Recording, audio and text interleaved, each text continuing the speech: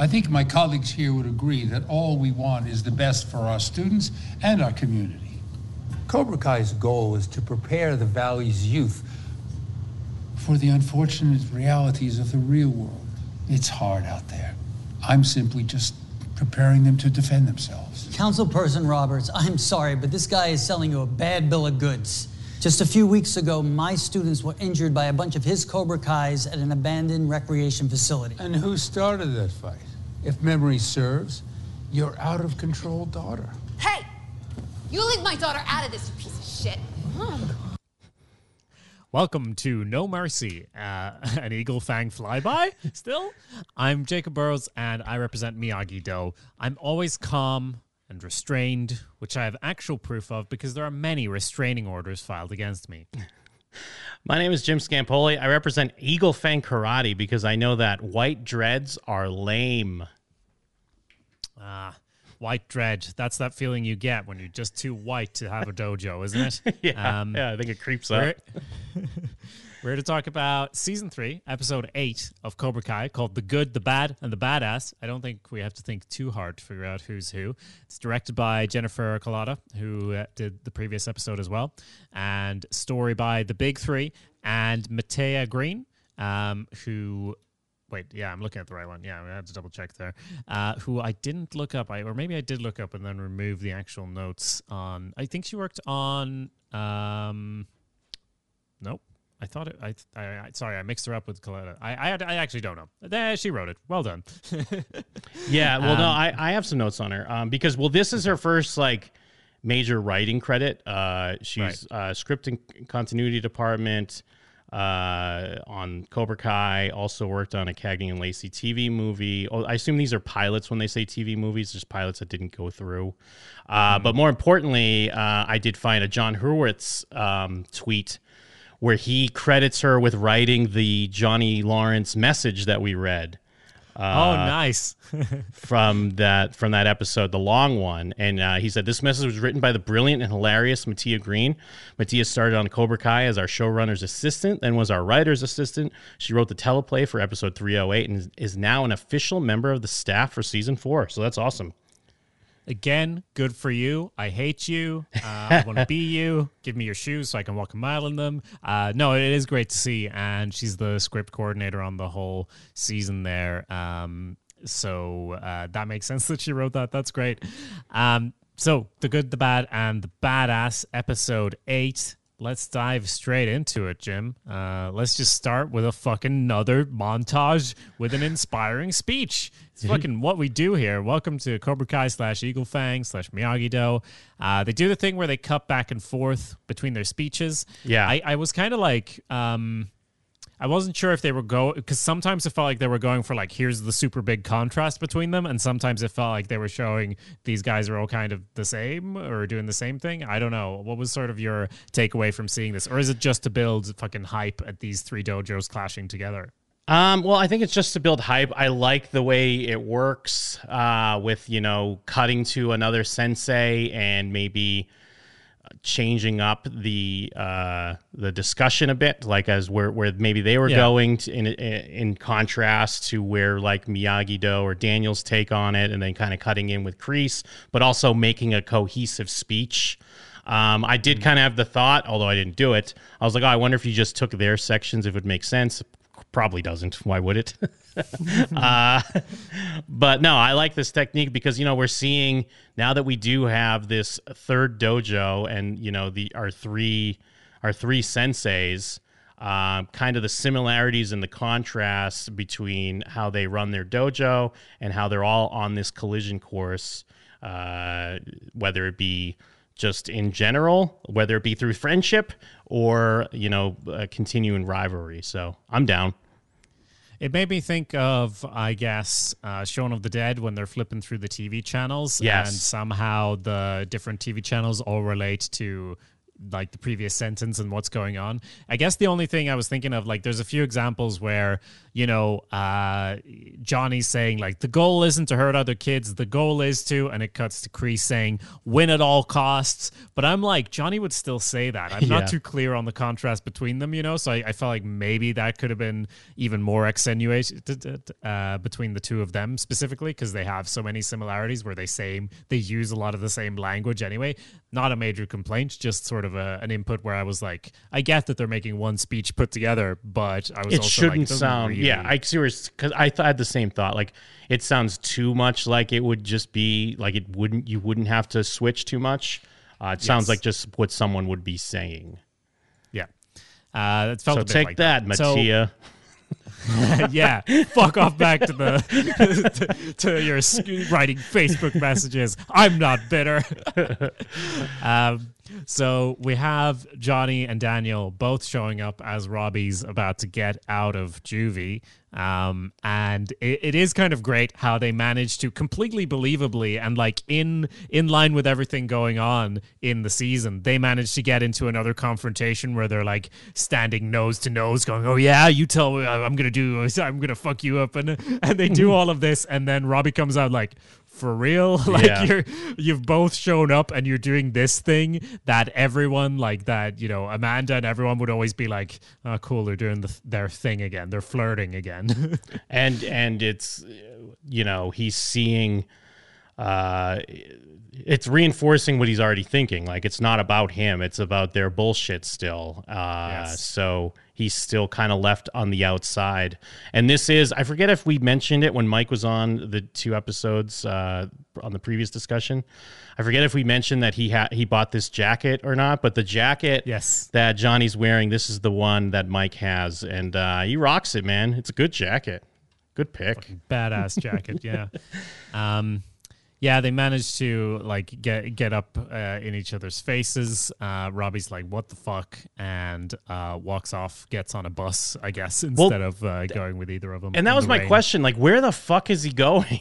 Like, where is he? Like, do they even have a thought of like?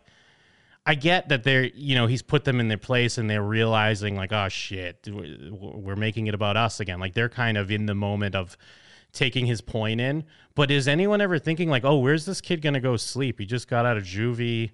I mean, I guess he gets on this bus. It's like a prison bus. I mean, it's no driver. I guess these are nitpicks, but I mean, what is the idea of where he's on his way to? Is there maybe there is like a halfway house? I know in some cases like you can go to a place to stay until you get on your feet, but I don't know. I'm just filling in blanks. I mean, yeah. At the same time, I was going to be like, he's been looking after himself for a while, but then I was like, he was sleeping in a car that he then sold, so I don't, or that it got stolen, I'm not sure. So I don't really know. But like, clearly he's too annoyed. Again, my last complaint of the season, but like the only reason he's upset with Daniel is that the script needs him to be upset with Daniel because the script made Daniel do something incomprehensible by just having the cops run at him and tackle him to the ground. And, Robbie is a cab, so of course he's not going to take kindly to any of that.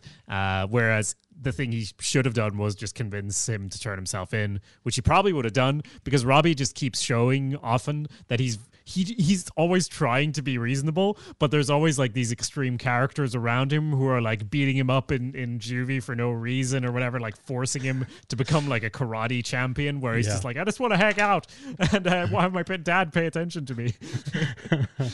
And yeah, he's so desperate for a father figure or just some sort of like an adult authority that he can trust. I mean, as we see, that plays out to an extent in this episode where we end up, but if they could just get their shit together for like a minute, Robbie would be all right and be like, please just hug me and tell me it's gonna be okay. Just don't fucking make it about yourself. But we'll see. We'll see. We'll get there maybe. So Miguel's in school now, and he kind of sees Hawk and the gang, and then he like bumps into Sam. Literally bumps into her. Yeah, literally. And they have kind of a little awkward back and forth. He does explain that, those aren't his friends anymore after he heard what happened. So I did make a note again of how, like, I mean, we say it all the time, but I just wanted to say it again because in my notes it just says Miguel and Sam. Miguel's the heart and soul. show, because it is just one of those, like, Miguel is just such a genuine fucking person, and like him, like, kind of being all right with Sam again, and like her realizing that, I think it's great. I'm like excited. I'm like, this is cool. Even though I'm not like a shipper per se or anything like that, I'm just like, I like to see Miguel happy, you know, because he's the heart and soul of the show. Yeah, and it kind of like should feel like bullshit, because it's like they're so on again, off again now at this point, where we're this far into it, and it's like, again, they're gonna like reboot their relationship, and the fact that they're all flirty with each other again, like after all the bullshit they've been through, neither of them suddenly have any issues with the whole karate situation. They're in different dojos, etc. No, we're all fine with that, even though they had a really inspirational speeches at the start. But it doesn't. It actually, I'm also just like, yeah, nice. They're getting along again. I'm happy for them. Yeah. And then the midst Speaking of of getting along. Yeah. In the midst of it, we see Yasmin and Dimitri making out. Which I mean, this is also something that's kind of bullshit, but it does feel like they did plant seeds for this in a way in season 1. It was kind of like the weird, I mean, at least that's what I felt, because it was clear, like, oh, the biggest nerd and then like the meanest girl, like that's kind of a logical place to go. But I do agree with what you were saying in the last episode, that there maybe just needed to be a little bit more of Dimitri just being kind of like sympathetic, I guess, and not just kind of like an annoying character that shows up sometimes. Yeah, and that's not even just for him to quote unquote earn being with Yasmin or whatever. It's just in general, because I like him as a character and I want to like him more. Again, it's kind of like you said, that it's a little bit bullshit in a way, but I'm also just like, we all assumed the story would go here. I don't really need to see the 2 or 3 scenes extra in between. I kind of appreciate them skipping to this point. Yeah, that's just true. Getting to it already. That's true. I did like his line about, whatever, Cruella, just go kill some Dalmatians and stuff. Yeah, I'm 101% in love. But he knows that's mathematically impossible, so that's the only complaint I have about that one. Ridiculous to but say. it's worth it just to see like the look on Miguel's and Sam's faces of like, what the fuck just happened? Because, you know, Miguel doesn't say it, but he could say something like that. I guess things have changed around here. Because, I don't know. It's funny just for it happening, honestly. And we'll see where it goes. I'm not opposed. You say you're not a shipper. I am a shipper. I just want more of Dimitri being kind of, like a sympathetic guy. He's in the next scene as well. So Miyagi-Do is back on, as we know. But Daniel is kind of driving them pretty hard. Yeah. He's like worried that they're not going to be able to defend themselves. Rightly so. Like, but I mean, he's being a dick to Dimitri. Like, what, you parry like that? You want your other arm broken, bitch? Is kind of what he's saying. Well, that was also the thing I was going to say is like, but like, I guess Dimitri's already out of his cast. I mean, in the previous scene when he's making out, he doesn't have the hard cast he had last week. I mean, these are nitpicks. I get it, but I mean, I'd be, who am I to not point this out? Because then even he has just kind of like a sling, and then here he's just doing the moves.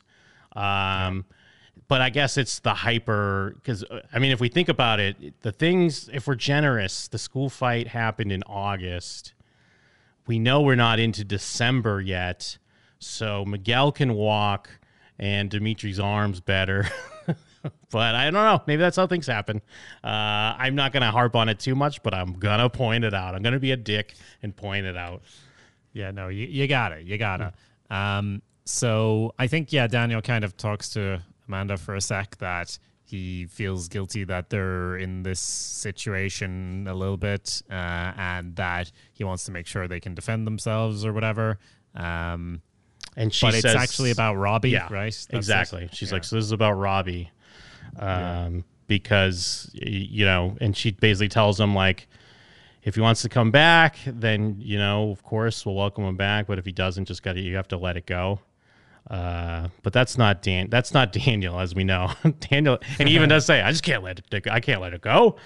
He has But no the whole one. storyline is interrupted here. Like in his previous scene, he's showing up to help Robbie, and then he's talking with Amanda about Robbie. Then this guy shows up from like the board meeting of the karate club or whatever, I forget, and he's just like, yeah, well, he's very comedic. It's quite funny, but just like Robbie's not mentioned by Daniel for the rest of the episode, I believe. So I guess he kind of loses track. So it's just another example of karate coming in and being more important because it's like, shit, the tournament's off, instead of caring about where's Robbie sleeping. Yeah, no, exactly. And then he shows up in very Karate Kid 2 fashion of the mailman that wanders in the backyard, because he just wanders in the backyard. And I like to think that this is a knowing reference to that. Because I mean, like the spaghetti and the the ice cream or whatever. And he even makes comments like, "Well, why are we having our meetings, in a stuffy office or whatever? We could be out here. Like, this is great." But we get the news that the All Valley Under 18 tournament has been canceled, and it's kind of intercut with Eagle Fang also getting the news. And in the midst of that, we see that Johnny's kind of babying Miguel a little bit because he doesn't want him to push too hard, because he doesn't want him to get hurt. Yeah. Which does lead to, well, I was going to say, it just does lead to both Daniel and Johnny are both kind of relieved that the All Valley's canceled. They're kind of like, well, maybe this is a better thing, because it's showing they're kind of still like a little worried about what some of the downsides that can happen with this karate rivalry getting more and more serious. Yeah, and I guess Sam is the one who wants it back, the same way Miguel is the one who wants it back. They're really on the same page. Doesn't he, like the guy who shows up at Miyagi-Do says, like, who better to convince them than the two-time champ? Wasn't there a controversy about this, Jim, about who's the real two-time champ? Will you remind me? Because I kind of forgot. Well, yeah, because they say that, because in the initial continuity, Daniel was the first person to be a two-time champ, but then in the way Kreese told the story and the way Robbie saw it, even in the news headlines when he was skimming through online, it mentions that Johnny is also a two-time champ. And, some of the real Karate Kid heads out there, like us and Cobra Kai Kid, we're like, wait a minute, that's not how things were. Yeah. Okay, well, this guy seems to think that, it's not going to be Johnny to him. Or maybe he means Johnny or you. It's either yeah, one. maybe it means either one. When Miguel and Johnny sort of walk home and they kind of get into this fight, it is a little bit melodramatic because it's not. I don't feel that Johnny's being unreasonable, but I think Miguel gets to be a little bit unreasonable here because he's dealt with a lot of shit and he just wants to be back to normal, and he wants to compete to prove something to himself and everything, whereas Johnny is being a pussy and is like trying to stop him from hurting himself. It is a little bit overly dramatic, but honestly, it's half of the reason it's there is so that Carmen can be there and go like, "Wow, Johnny's the best." Yeah, that's true. Because she's not wrong. Like, he's doing the right thing here. And, it definitely is a little melodramatic, but I do like that they both of their reasoning is sound. So it makes sense. And especially like the way Miguel knows Johnny and the way he's been trained by Johnny, like this is kind of pussy speak, the way he's talking here. But yeah, the most important thing is that Carmen gets to see that Johnny's awesome. What a kick-ass cool dude. Yeah. So Robbie, I guess he's checking in with his, what's it called? Probation. It's like, I believe it's probation. Yeah. And that this I really like, because this is some of the stuff we need a little bit more of from Tori.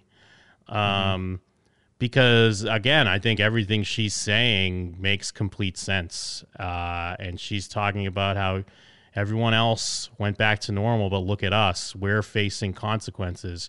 And it's kind of a parallel to Miguel. I mean, he obviously faced his own consequences from the way things happened, but they're like forgotten.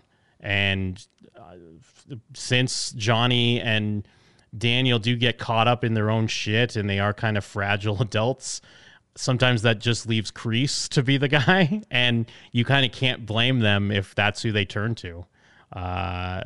Because here they are. Here he is. I'm going to he went to juvie. Now he has to go to probation. And there's even like, she mentions the thing like, oh, just fill in. Home life's fine. They're not going to check. So there's even calling out the system here a bit, how people get lost through the cracks here. So I think there's a lot of good stuff and a lot of good reasoning that fills in some of the gaps that we're kind of missing with both of these characters, because even we, the audience, abandoned them through a lot of this season because we're not checking in with them that much. I mean, with Tori, going back to like your quick reaction on the season, you were talking about how Tori's fucking insane in this season. Yeah. And I don't think you're wrong. Literally, I feel like this is the only time we've checked in with Tori besides when Kreese showed up to recruit her, right? Like, she was a very major player in season 2, but as you say, we've kind of forgotten about her. Yes. Yeah. Yeah. And we've talked about it in the past, but maybe it had something to do with she had another project or film or something she was working on, so she kind of just pops up when they can. But I think this is a good use of these characters and kind of reasoning behind them. Because Speaking of use, the next scene. Oh, okay. Sorry. Well, I was just gonna say, because to finish that thought, we do need a little bit more of that on the Cobra Kai side, because this show's supposed to be about the gray areas, and I guess they kind of are doing that with some of these Kreese backstory stuff that we're seeing, which we haven't seen in a little bit, but maybe we'll see more. But either way. But at the same time, Kyler's a cartoon, right? Yeah, he is. That's why I say he's crazy. Yeah, he's like Tori level or more. Speaking of use, we have Johnny inviting Carmen in for like a glass of nice, refreshing, expired juice. And you just see the pain on her face as she thanks him, and thanks him not just for the juice, but for like everything he's done. She now sees that what happened when Miguel was injured. He was in just as much pain as she was, and he's been there every step of the way, helping him back on his feet. And she appreciates this argument she overheard where he's telling him, no, you shouldn't compete and get hurt. Obviously, she is in line with that. But she actually, unlike in Miyagi-Do, where Sam is the one to actually convince Daniel, Carmen is the one who, it's kind of melodramatic here as well in a way, because she gets to like the end of like when he's like, tournament, who needs it? She's like, you do, and talks about how there's many other Miguels out there that can be helped by him. But like she just has like fucking googly eyes on her at this point. And it's great. I also feel like it's weird because I believe everything she's saying as a Johnny Lawrence fan, as a Cobra Kai fan, but I don't fully believe that she'd go this hard. I feel like she would fully appreciate Johnny, absolutely, and everything he's done for Miguel, and him being a father figure for Miguel, and even training. I'm not quite sure she'd be pushing for the tournament, though, but that's just my read on it. I feel like maybe that's a little too far on what she would do, but that's just my nitpick. Yeah, but I mean, I think it's the googly eyes talking, because she's like, I don't want him to compete, but I know he won't get hurt because you're his sensei. Yeah. Like, it's real. Like, she just has a huge lady boner for this guy at this point, which I do appreciate. I mean, I'm not necessarily a shipper either, but if I'm supporting any ship, Carmen and Johnny, I mean, absolutely. Big time Carmen and Johnny. Well, I also like the adult, I ship the adult relationships big time. I'm big time Daniel, Amanda. A big time Carmen and Johnny. Like, let's go. That's why you're denying the obvious Kumiko yeah, exactly. infidelity. And I mean, even her saying like, because you're his sensei, like, it's weird because I feel like we're kind of retreating the same ground of like when, you know, a couple episodes Johnny realized I'm a sensei, that's what I do. But yeah, that's fine. Yeah. So we get to the actual like appeal of the decision. It's like a city council meeting, and they're opening with a fun joke about manhole covers not being called, what are they, person hole covers now or whatever? Yeah, they're called like maintenance covers or something like that. Yeah. Bit of fun. And like everyone shows up here. It is nice the way they like the reveal of Kreese being there was a surprise to me. I don't know why. Of course, he's gonna fight harder than fucking anyone. He didn't need some kid or a woman to convince him. He was like, but karate's the most important thing in the world. Of course, I'm gonna convince them. So Johnny and Daniel show up and bicker like they do in every scene they're in. I do appreciate Johnny's like, I don't need any notes. I'll shoot from the hip. And then when they go down, Kreese shows up instead. Which like, is great because, like, like you said, the reveal that he's there, and plus he's the first one to get to the podium. And again, I mean, it's also like a visual version of like, you two need to stop bickering because that's what's giving Kreese the edge right now. And maybe you need to realize you're on the same page here, but I guess we'll see. But yeah, I love that. I love how that plays out. And I love that Kreese is doing the Hawk, like what Hawk was doing earlier in the season in school. Yes. He's fighting smart and, counsel person Roberts and doing little things like that. And of course, bringing up the restraining order and really painting himself in, like such a great villainous light where the greatest villain is the one that everyone thinks is a hero. So that's amazing. Yeah. Retired Army Captain John Kreese, thank you for your service. That was an honor. It's even greater honor to teach karate. It's also great to see how deep in the paint, the karate paint, Amanda is, where she just starts yelling at him, where that's already gotten her like a restraining order. She gets shown out of there. But she's so deep in like, yes, karate is the most important thing. This guy put a snake in our dealership, as if that's going to convince them to put, like, even if they believe it. Yeah, it sounds like a maniac. Like it's like a crazy person talking. He also put a snake in my dealership. What?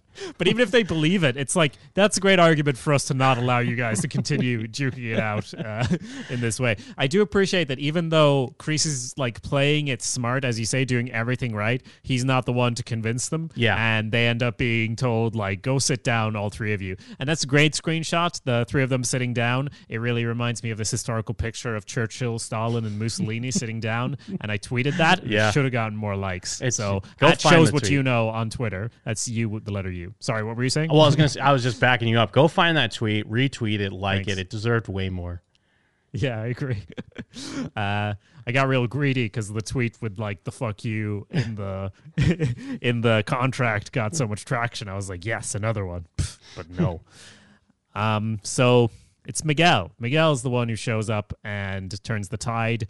And Sam's there, so she steps in as well, and they get to stand side by side the way, Johnny and Daniel probably could have solved it if they could have stood side by side, but they can't because of the way they are.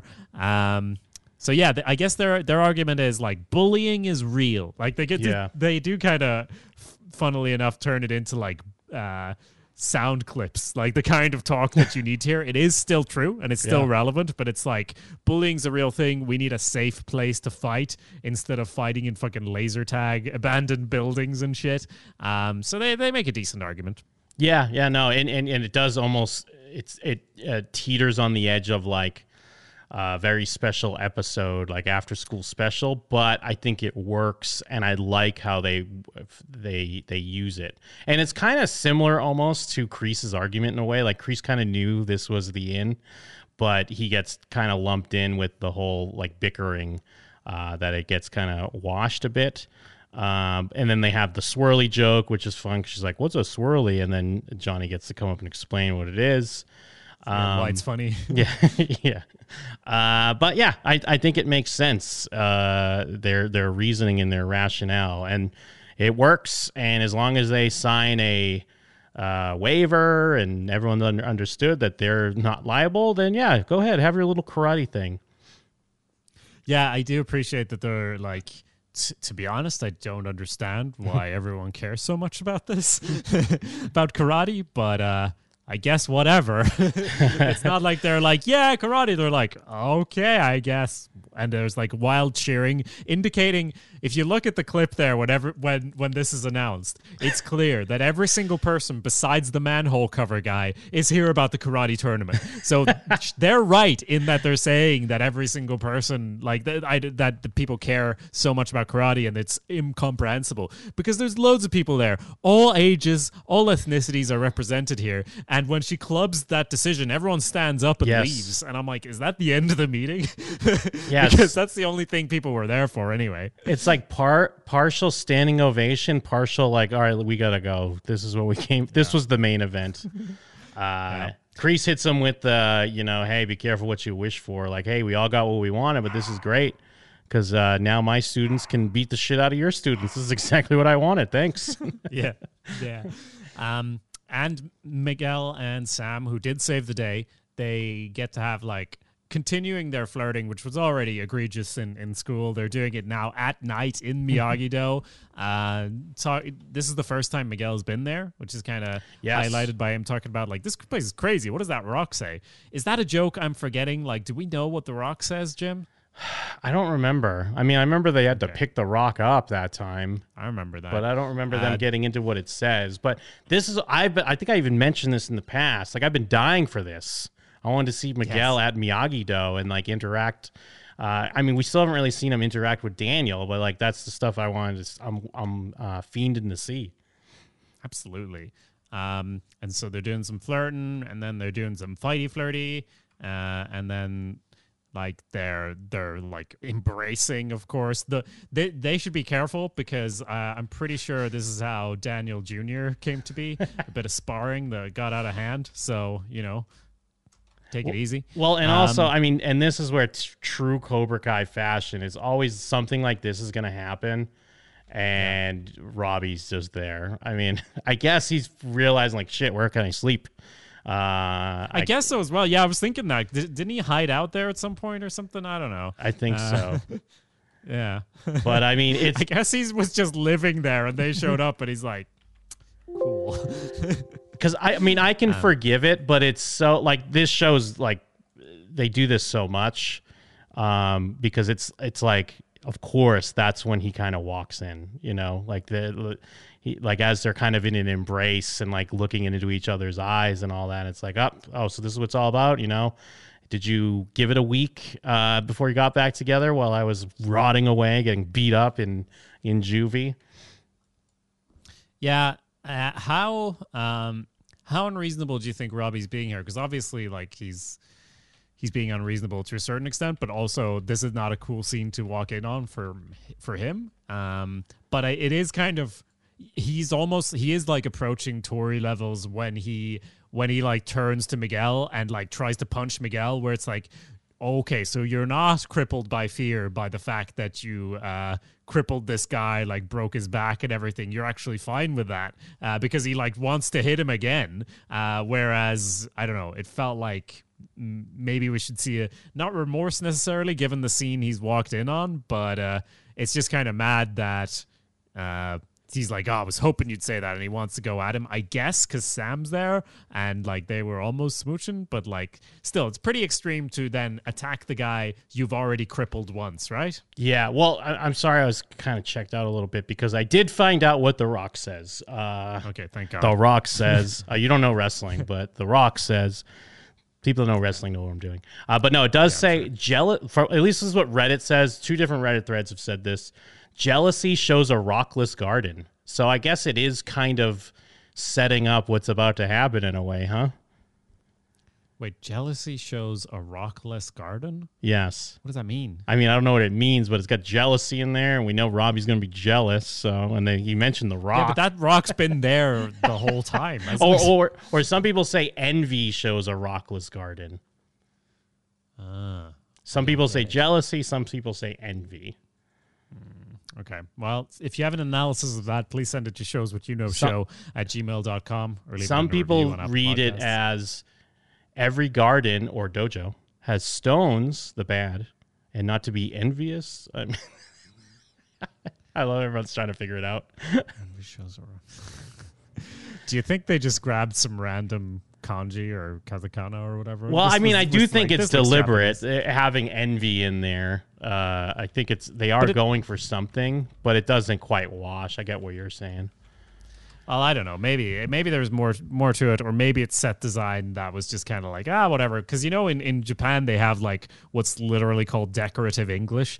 All the bad English that's on any Japanese product. It's always like fucking the randomest shit. It kind of is almost like sentences, but it's just Google translated, and they just like it because it's cool. It's decorative English. We do the same thing with Japanese. Where people just slap Japanese symbols on stuff. So maybe some of that was going on in the set design, or maybe it's really insightful and relevant. Who knows? Yeah, jealousy is a garden with no stones. But yeah, I mean, it's weird because I almost have an idea of that meaning something, but then when you think about it, you're like, oh, are stones good or bad? Yeah, exactly. I assume good because it's on a stone. No stones is, and it's on a stone, so, and it's good that the stone's there. But maybe if you're jealousy shows a rockless garden, then you want rocks. Will your garden not bloom if you don't have like strategically placed rocks? So Robbie's jealous, and I was just asking, like, do you think it's unreasonable that he like attacks or tries to attack Miguel, given that he's crippled him before already? Yeah, you're right. Let's get back to it. Well, no, I feel like I think the clear thing here is just that this is Robbie yet again. I mean, it's a somewhat mirror of the opening scene. This is Robbie yet again finding that the people in his life are letting him down, or the people he cares about, or the people that he loves are letting him down, and tying into what Tori's saying. Like because she even says, like, does she call out Sam specifically when he meets her at probation? Because it's basically, she does kind of say, like, everyone else went back to normal. So this is kind of like, he's walking in on a scene that's showing that they're completely fine with him being gone. It's almost like he didn't exist, and who gives a shit? So, I mean, I don't think he's really thinking through the idea of like, this is a kid I hurt. It's just that anger that he kind of we've talked a bit about how he rightfully is angry, and because there's more than just this show. It's this whole childhood of growing up without a dad, and we love Johnny Lawrence, but he's also a piece of shit father. And Robbie's allowed to be angry about that, and he is just a kid. So I don't think he's going to think that through too much. He's just seeing that no one's there for him, and he's going to lash out, I guess. Yeah. So which does make sense to me. Wrapping up the episode, we have Johnny answering the door. Carmen's there again, all up with the googly eyes, heard what happened at the meeting, and that Miguel was there, like standing up for his subculture of karate. Like the Miguel who moved into this apartment never would have done that. It was all Johnny's influence. So this was just sort of the straw that broke the sexy camel's back, because she's just like, let's get it on. They bump into the wall. The TV falls down, which I guess is just a callback to his shitty workmanship, because I assume he put up his own TV since he does that. Did that work before? And it was broken before when him and Daniel fought in his apartment. Yeah. So, that's it's just, I guess it's kind of a gag where the TV, like, because it falls off, like, comically. Like, it's like the way it just immediately just tumbles off the wall. I think when he either kicked Daniel into it or Daniel kicked him into it, it didn't even fall off the wall. It just like broke or whatever, and then he had to put it back up. But yeah, so the googly eyes paid off. Johnny and Carmen, which does, just as a general viewer, especially with Cobra Kai, if you watch the other seasons, if things are going good with Johnny and Carmen, you have to assume we're going to see some payoff with the Facebook message, because, in every story, there has to be if things feel too good, something has to throw a monkey wrench into that. So we'll see. Yeah. And then, of course, final scene, very brief. Kreese is hanging out in his dojo where he presumably lives, and Robbie shows up because, process of elimination. He's nowhere else to go. I guess I'm not sure. Maybe he did show up to Miyagi-Do to patch things up or something. But obviously that ship's fucking sailed. So he goes to Kreese. And that's where we end the episode. I don't know if this is deliberate, but I like that because when it cuts in on Kreese, he's hanging the tournament poster. And it reminds me of when Johnny was hanging the tournament poster and Miguel came in and was like, who's the man? And it's like, I'm the man. Are you the man too? And it was like a great bonding moment that they had, like as the tournament was coming up. And then it just feels like this is where they're going to have this moment. Like, obviously, it's a darker situation because Kreese is involved and Kreese is a villain and he's got like his knowing smile. But it just reminded me of, it felt like a weird nod that at least works for me in the kind of mirror version of bonding and taking someone in. But this obviously has a darker connotation. Yeah, and I mean, it's literally darker as well, as we've talked about, like Kreese's influence on the dojo. It also, like, if you look at the last shot of the episode with Kreese doing his evil smirk to the camera in the foreground, like, there's just a lot of, like, just darkness. Even though the lights are presumably on, we can see his face, but, like, the big lights aren't on. So it all visually is shown as well what's happening and continuing to happen. It's kind of predictable because we've seen before how when his other father figures, Daniel and Johnny, aren't in the picture, that's when Kreese kind of swoops in, and that's exactly what's going to happen here. So that wraps up episode 8. There's only 2 more episodes to go, and we'll be getting into those shortly. But if you have any feedback or thoughts, again, showswhatyouknowshow@gmail.com. You can send us a message, or if it's anything shorter, just throw it in a review on Apple Podcasts. We really appreciate any reviews that come in there. I forgot to read this review at the start of the show, but we do have a review. I apologize, I didn't read it at the beginning. From the Say Hello to the Bad Guy podcast, 5 stars. We actually heard from this gentleman on our Sopranos podcast that we also host. That's Cut to Black, Sopranos Sit Down. Title is They're the Best Around. Jim and Jacob do an amazing job of breaking down the entire Karate Kid franchise, for better or for worse. This is a great listen to watch along with the Cobra Kai series. No one's breaking down this phenomenal series like these two. Thank you so much. That's an amazing review. Much appreciated. Much appreciated. If you want to be as cool as listen to the Bad Guy podcast, what's it called? As that guy, leave a review on our Apple podcast. We'd really appreciate it. You can find all of our other shows like Cut to Black, as Soprano Sit Down, at showswhatyouknow.com. Beyond that, though, Jim, is there anything else? Oh, yeah, actually, I just remember there's one more thing. Oh, go ahead. Strike first. Strike hard. No mercy.